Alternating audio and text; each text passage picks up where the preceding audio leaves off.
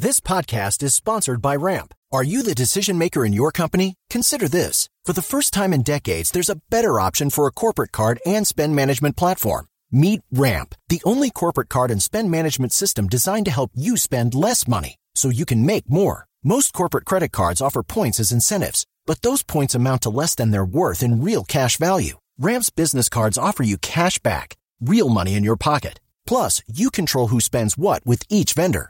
And Ramp's software collects and verifies receipts automatically, which means you'll stop wasteful spending and close your books in hours instead of days. Businesses that use Ramp add up to 5% to their bottom line the first year. If you're a decision maker, adding Ramp could be one of the best decisions you've ever made. And now get $250 when you join Ramp for free. Just go to ramp.com/easy. Ramp.com/easy. RAMP.com/easy. Cards issued by Sutton Bank and Celtic Bank, members FDIC. Terms and conditions apply. Hello, I'm Scott Soshnick. And I'm Evan Novi-Williams, and this is the hotter ticket than Taylor Swift sports business podcast, The Sporticast.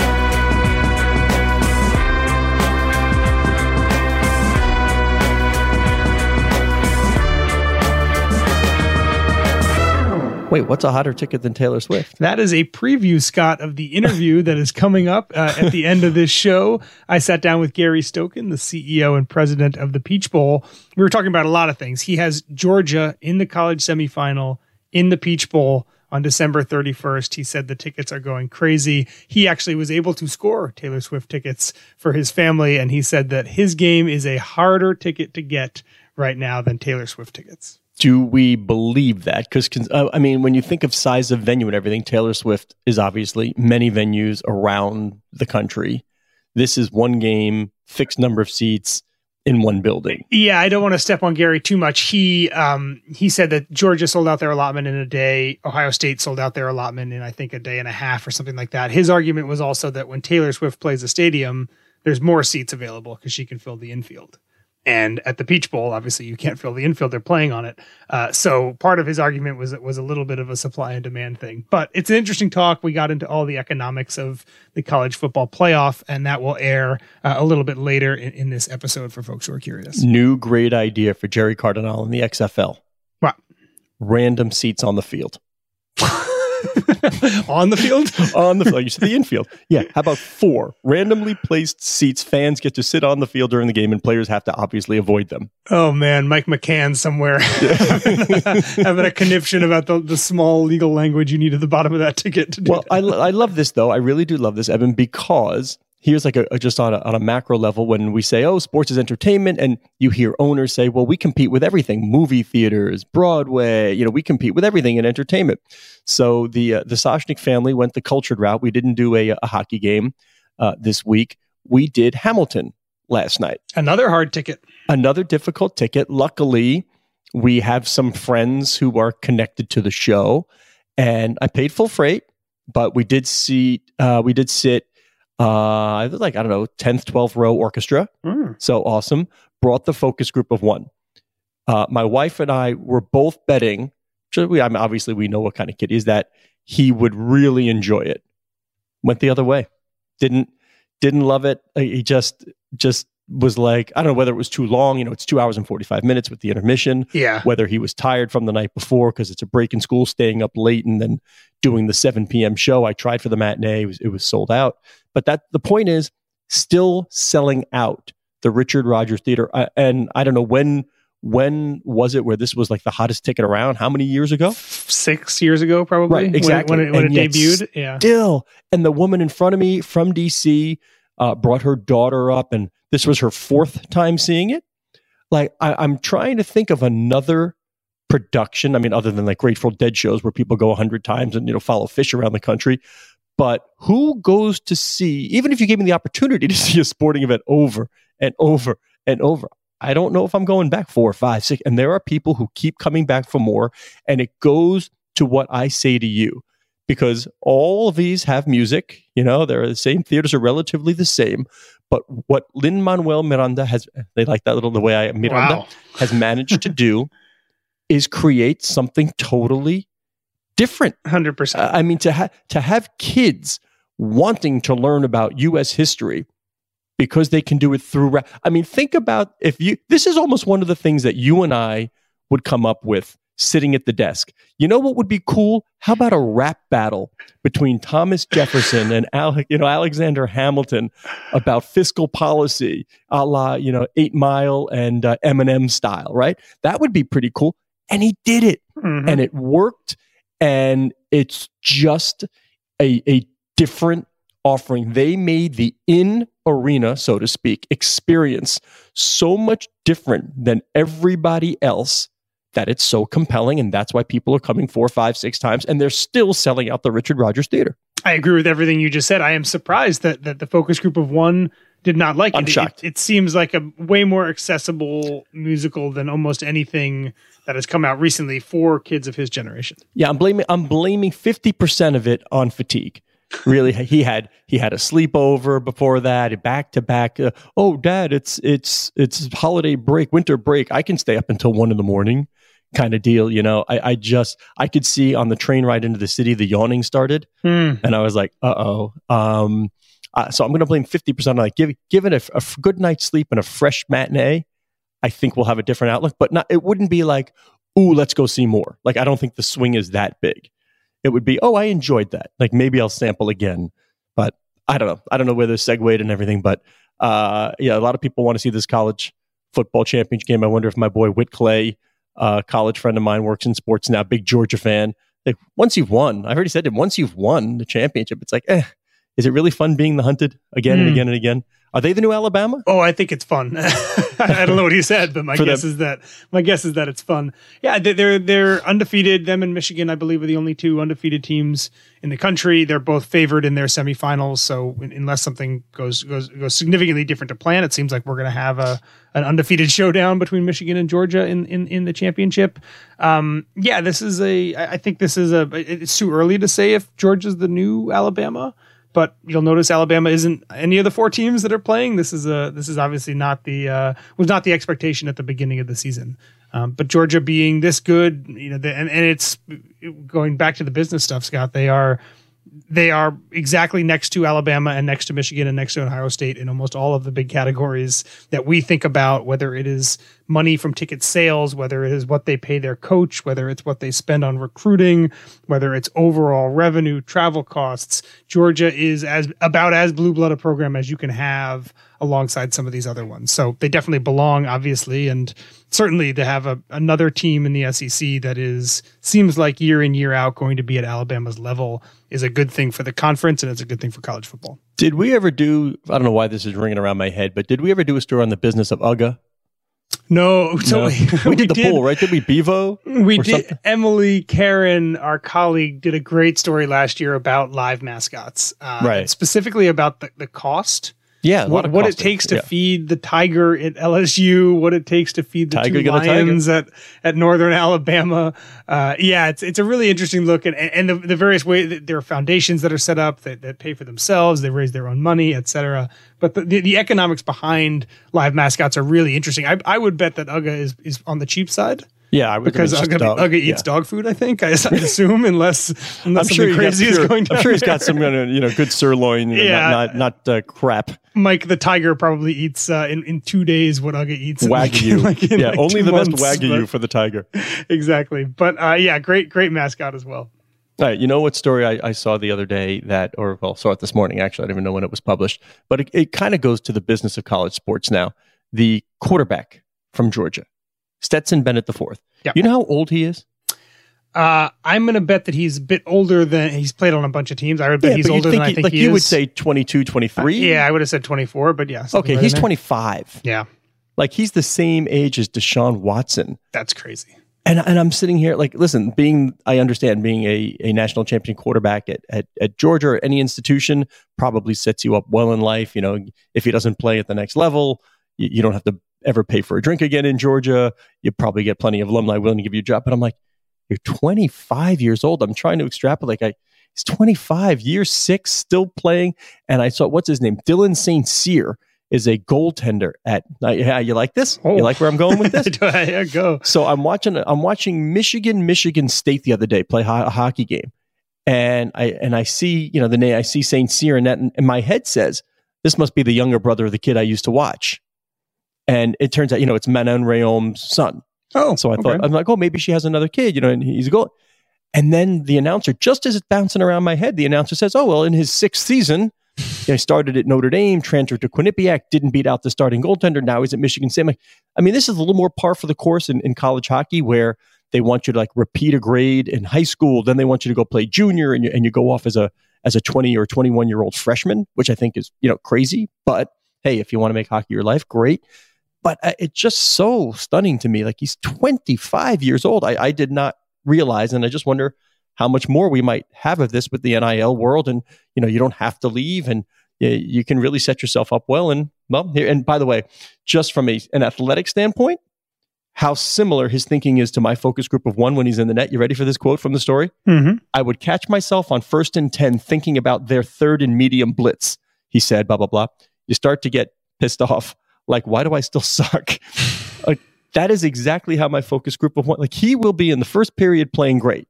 And after the game, he'll tell me, well, after this shot, I was wondering, if it's still 0-0 in the 3rd period, what do I have to? And I'm like, why are you thinking about the 3rd period? Just stop the puck. And it sounds like it's, in these elite athletes, and I will for H13 group my idiot in that there, for what he's doing right now. It's funny to see other people who think that way, and they had to kind of retrain his brain to just don't think, stay in the moment. And now he says his secret to success is he throws to the open man. Seems pretty good simple for a quarterback. Yeah, that's a wise way to go. And it's the same thing I try and tell my fool. Just stop the puck. That's it. Don't think about anything else. Stop the puck. That's your job. Well, folks can watch Stetson Bennett play against Ohio State in the Peach Bowl on December 31st. And that's a good way to transition, Scott. Let's go right now to me talking to Gary Stokan, the CEO and president of the Peach Bowl. All right. I am pleased to welcome back to the show Gary Stokan, the president and CEO of the Peach Bowl, one of this year's semifinal games. Gary, how are we doing down in Atlanta? Eben, how are you? Great to see you again. Good to be with you, and thanks for having us. I'm excited for this, and I'm excited for your game. 8 p.m. Eastern, number 1, Georgia, number 4, Ohio State. I know your games are always big. This one's a semifinal. How excited are you when you see the matchup and you see that Georgia team, the local favorites in the Peach Bowl? Well, it's interesting. This is the 3rd time we've hosted the CFP semifinal at the Chick-fil-A Peach Bowl, and each year we've had number 1 against number 4. So we had Alabama in 16, number 1. We had LSU in 19, number 1, and this year Georgia, number 1. So it's a lot of excitement down here, primarily because you're talking about 2 of the biggest brands in college football in Georgia and Ohio State, and both are not only just great to work with, from Ryan Day and Kirby Smart to Josh Brooks and to Gene Smith. But the fans are really, really excited. We've gone back and we've added the expandable seats that Mercedes-Benz has. We've added 2,800 standing room only seats. The fire marshal had to call timeout on us and put a halt to any more seats.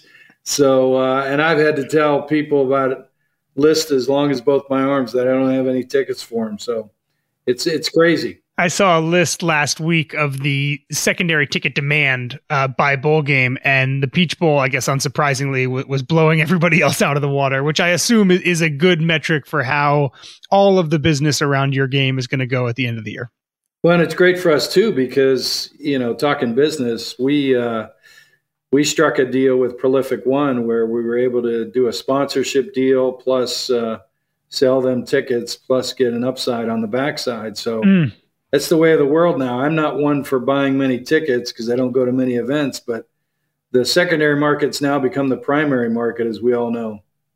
Yeah, so let's dive into that, because a lot of our listeners are very well familiar with the way bowl games, they exist and a little bit about their business, but I think they might be a little surprised about how all the inner workings work. So let's start with tickets, Gary.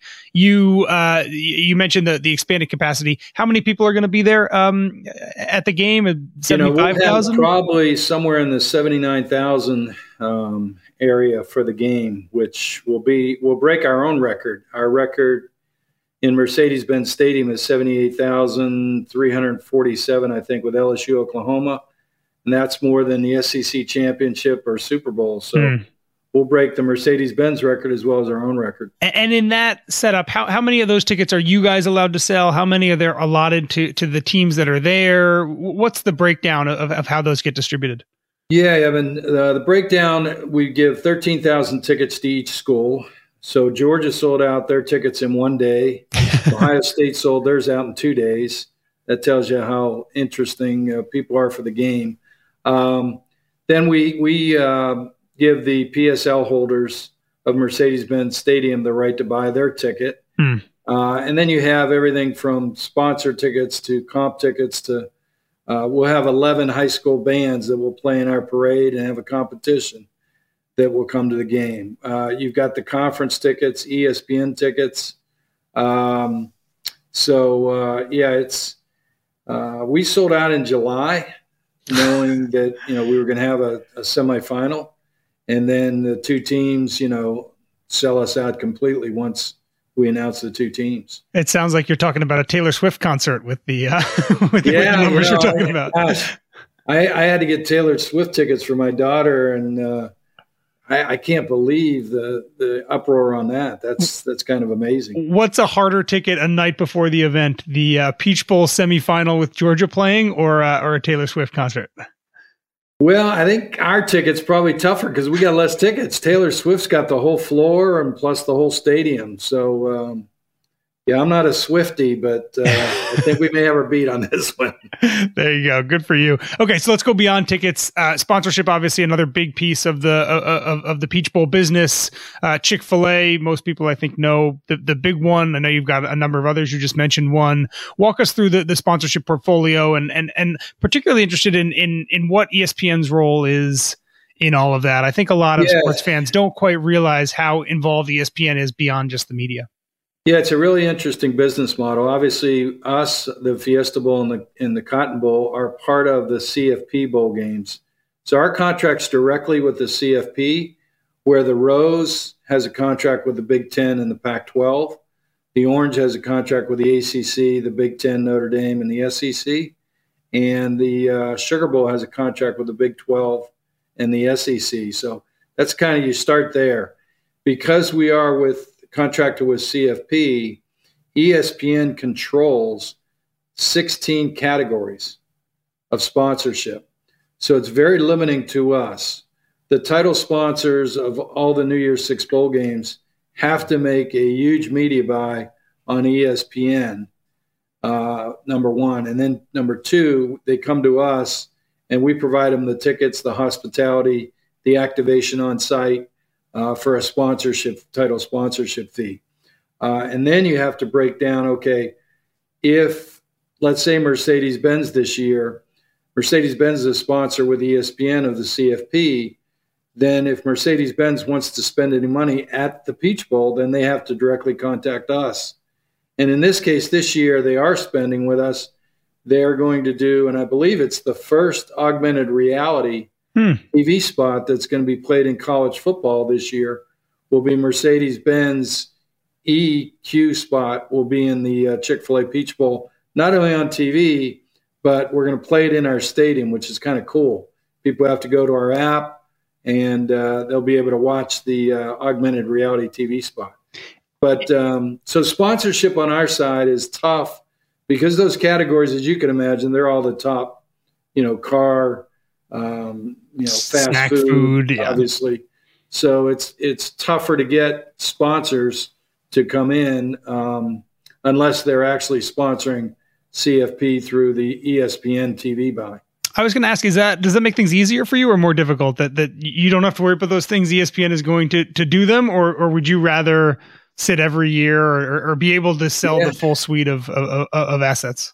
Yeah, because we have the kickoff games, where we control all the inventory, we'd much rather prefer that because we can sell, the sponsorships on our own. We still do sell sponsorships to, our game, but it's a limited capacity because they take up so many categories, right? So, and rightfully so. I mean, they spent, what was it, $7.3 billion over 12 years. they've got to make their money back. So we understand that. And they've been great partners with us. I do want to ask you about a few ways in which the expanded playoff, what that means for your business. But a good way to start there, I think, is exactly what you're talking about ESPN's role here. It seems pretty clear that in an expanded playoff, there's a good chance, at least, that ESPN is not going to be the only big media partner that the college football playoff has.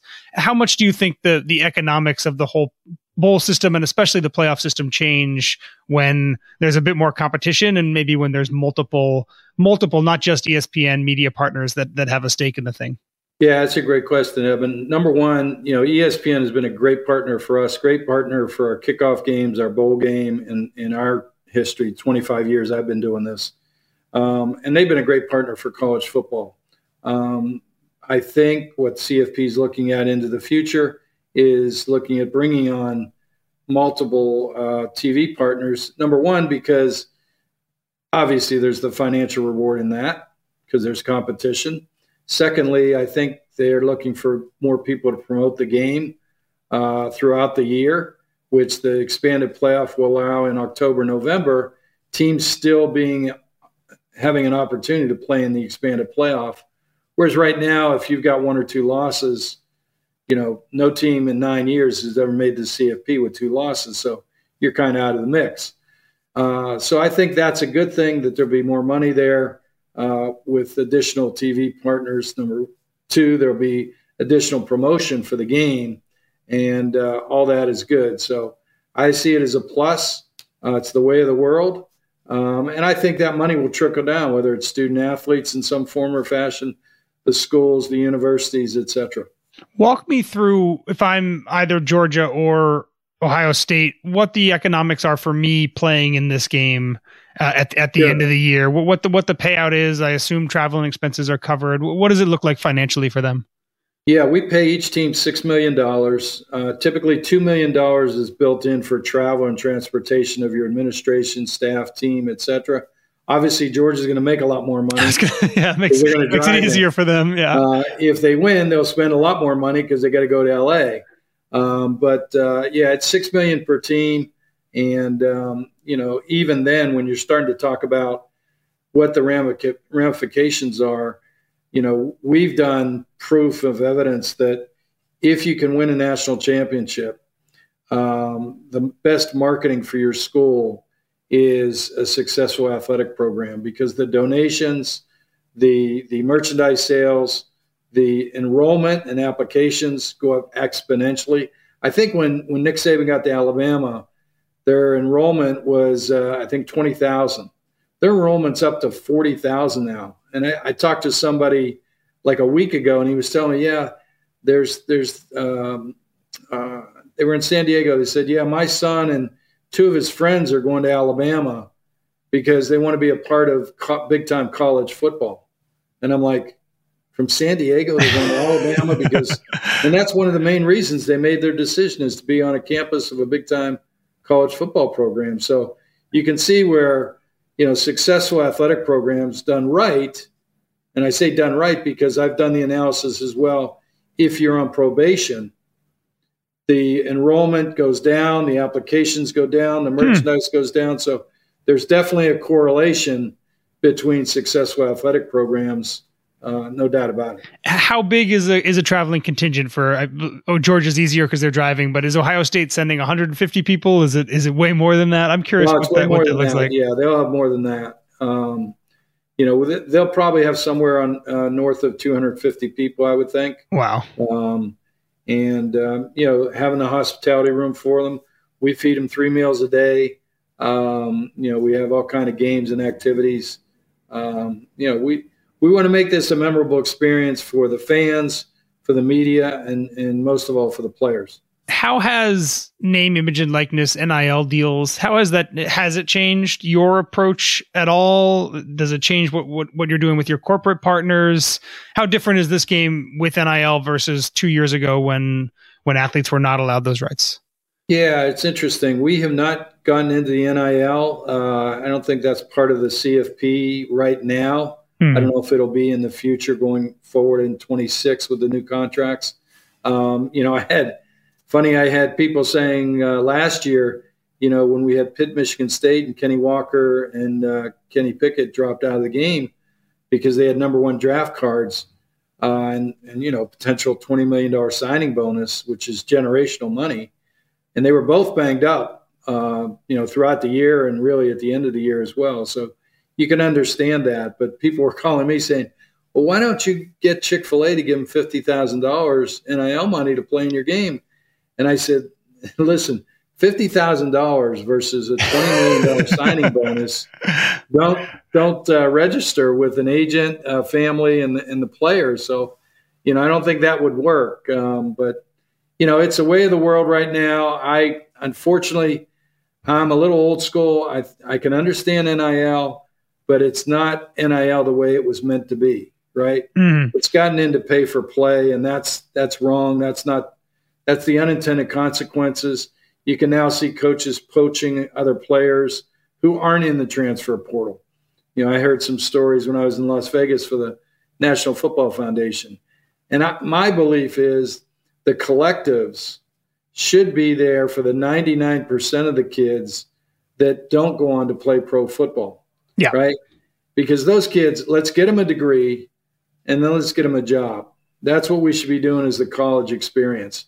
Not many pro football, not professionalizing sports at the collegiate level. And those donors and that collective money, those alumni, that money should be for those. And that should be for volleyball players, baseball. It doesn't matter what sport. If we're the college experience of athletics, let's get the kid an opportunity to get a degree, because some of those kids wouldn't be able to without athletic talent. And then secondly, let's give them the opportunity to get a degree and then get the degree and then get them a job. That's what we should be doing. Do you envision a future ever where you think that the Peach Bowl could be using the 2-star running backs or the 2-star quarterbacks in the month before the game to promote it? I mean, do you think that is something that you guys might dip into at some point? Right now, I think it's a question that remains to be seen. We've been very blessed. We've sold out, 22 of the 25 years I've been here. We just have a unique marketplace that's very, very passionate about college football. We have huge alumni bases living in Metro Atlanta, number one and number two of all the ACC and SEC schools. Huge contingents of Ohio State grads here and Big Ten people. We're easy to get to, and we're inexpensive to come to during the holidays, unlike, some of the other markets, New York, that may be destination cities, right? So, and we've got 13,000 hotel rooms downtown. So we just have all the right ingredients. If you're going to say, okay, what's the perfect city to put a bowl game in? We're going to start this thing called bowl games in college football.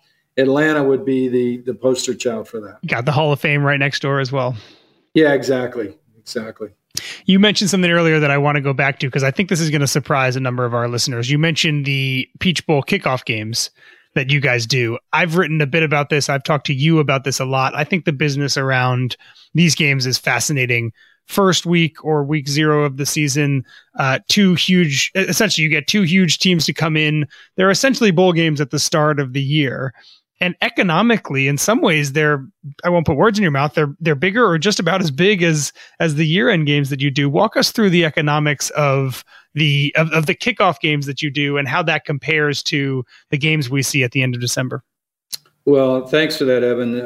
I would tell you, I've told my colleagues in the bowl business that I believe, other than the New Year's Six, that you would be better off in putting a game together on the front side of the season and have a bowl on the front side of the season than a bowl game at the back side of the season.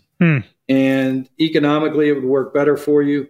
Fans. Why is that? Why does it work better economically? Well, a couple of reasons. One is you're seeing a lot of kids opt out at the end of the year of a lot of these bowl games where you don't know who the quarterback is. Coaches leave. Right? What was it in Boston, the Fenway Bowl? Both head coaches were gone, right? Louisville and Cincinnati. And you had players opting out. So what are the fans going to do? Are they going to buy tickets to that? Do they want to follow that? Whereas if you put Louisville, Cincinnati at the beginning of this year in Atlanta or, pick a city that's close by, geographically, they would have sold out. 2 head coaches would have been there. All the players would have played, and you'd have done big TV viewership. It's interesting. When we started the kickoff game format in 2007, when the NCAA legislated a 12th game to the schedule, prior to that, most teams were playing nondescript, directional schools. TV viewership was way down.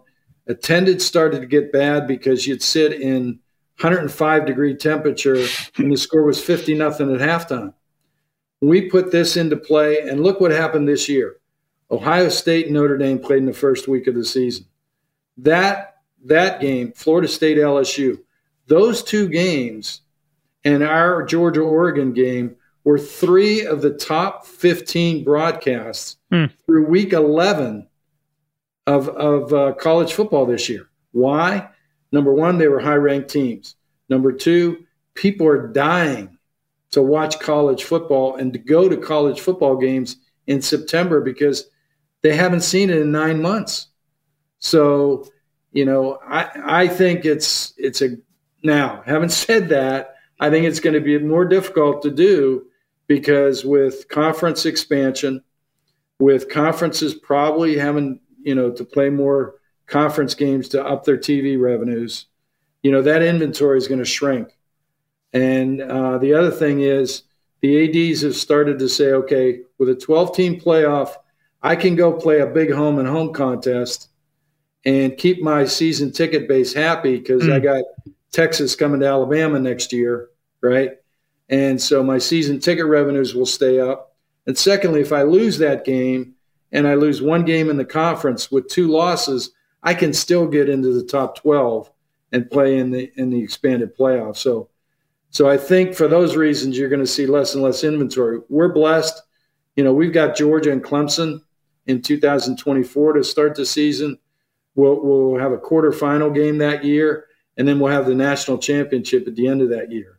And then in 25, we've got Tennessee, Syracuse, Virginia Tech, South Carolina, and then we'll host another CFP semifinal. So we're kind of set for the next 3 years on our business model, and we're going to be very successful having great college football here in Atlanta. So Georgia gets paid, you said, about $6 million for the semifinal this year. What do they get? What do they get for the kickoff game this year? Yeah, we paid them $5 million. So very similar amounts of money to your point about the business similarities. They get to keep all that, whereas that $6 million goes into pot with the conference. And so they take all their TV revenues and their bowl revenues and they split them 12 ways, or 14 ways. Well, yeah, so it's way more lucrative for the school itself to be playing in a kickoff game at your spot than it is to technically to be playing in the semifinal. And I've started this with Nick Saban. I said, Nick, you can make money, playing in our game, and then go do another neutral, and you'll make money both years. So money-wise, you're making $10 million, let's say, over 2 years, right? You play a neutral, or you play a home and home, you might make money, and they don't net $5 million in a home game. Trust me. And then when you go away and play Texas away, you make nothing. So financially, a neutral makes a lot more sense than going a home and home. It's funny. This is one of those ideas that everybody wins, right? Obviously, you're getting the schools what they want, making more money, higher profile, and obviously the fans. The biggest gripe I feel like I heard for so long was that the first 2 or 3 weeks of the college football season is no good. It's not interesting, to your point before. And now you're right. You get these big matchups right at the start. The other thing that happens in college football is the CFP selection committee wins. Because if you go back to 17, 18, Alabama, number 1, played Florida State, number 3 in our kickoff game. Alabama won the game, did not win the SEC that year, and got in because they played that tough non-conference game and won it. Georgia in 21-22, right? They win the national championship. They did not win the SEC. Their first game was against number 5 Clemson. They beat Clemson 10-3, and that got them into the CFP, and they wound up winning the national championship. Ohio State this year doesn't win the conference, Big Ten. They beat Notre Dame early in the year. That helped them get number 4 in the CFP. Yeah, I think the kickoff, the whole structure and the business around these kickoff games is really interesting. Gary, we're running out of time, but I want to get you out on this. Some other big college sports news in the past few weeks. A new NCAA president, Massachusetts Governor Charlie Baker, will be taking over next year. I don't know if you've talked to Charlie, but if he called you and said, Gary, give me one or two pieces of advice. What do you think I should be focusing on? What are the biggest concerns here? What would you tell the incoming NCAA president? I would tell Charlie Baker, number one, you need a commissioner of college football, a commissioner of college basketball, men's and women's, a commissioner of baseball, and a commissioner of Olympic sports. And I would create a board that has 2 student athletes, 2 coaches, 2 ADs, and 2 commissioners. And I would have that board with that commissioner create the vision of that sport, where it needs to go. And I'll use football. What are we doing with transfer portal? What are we doing with NIL? What are we doing with the signing date? Because all these things in December are a problem.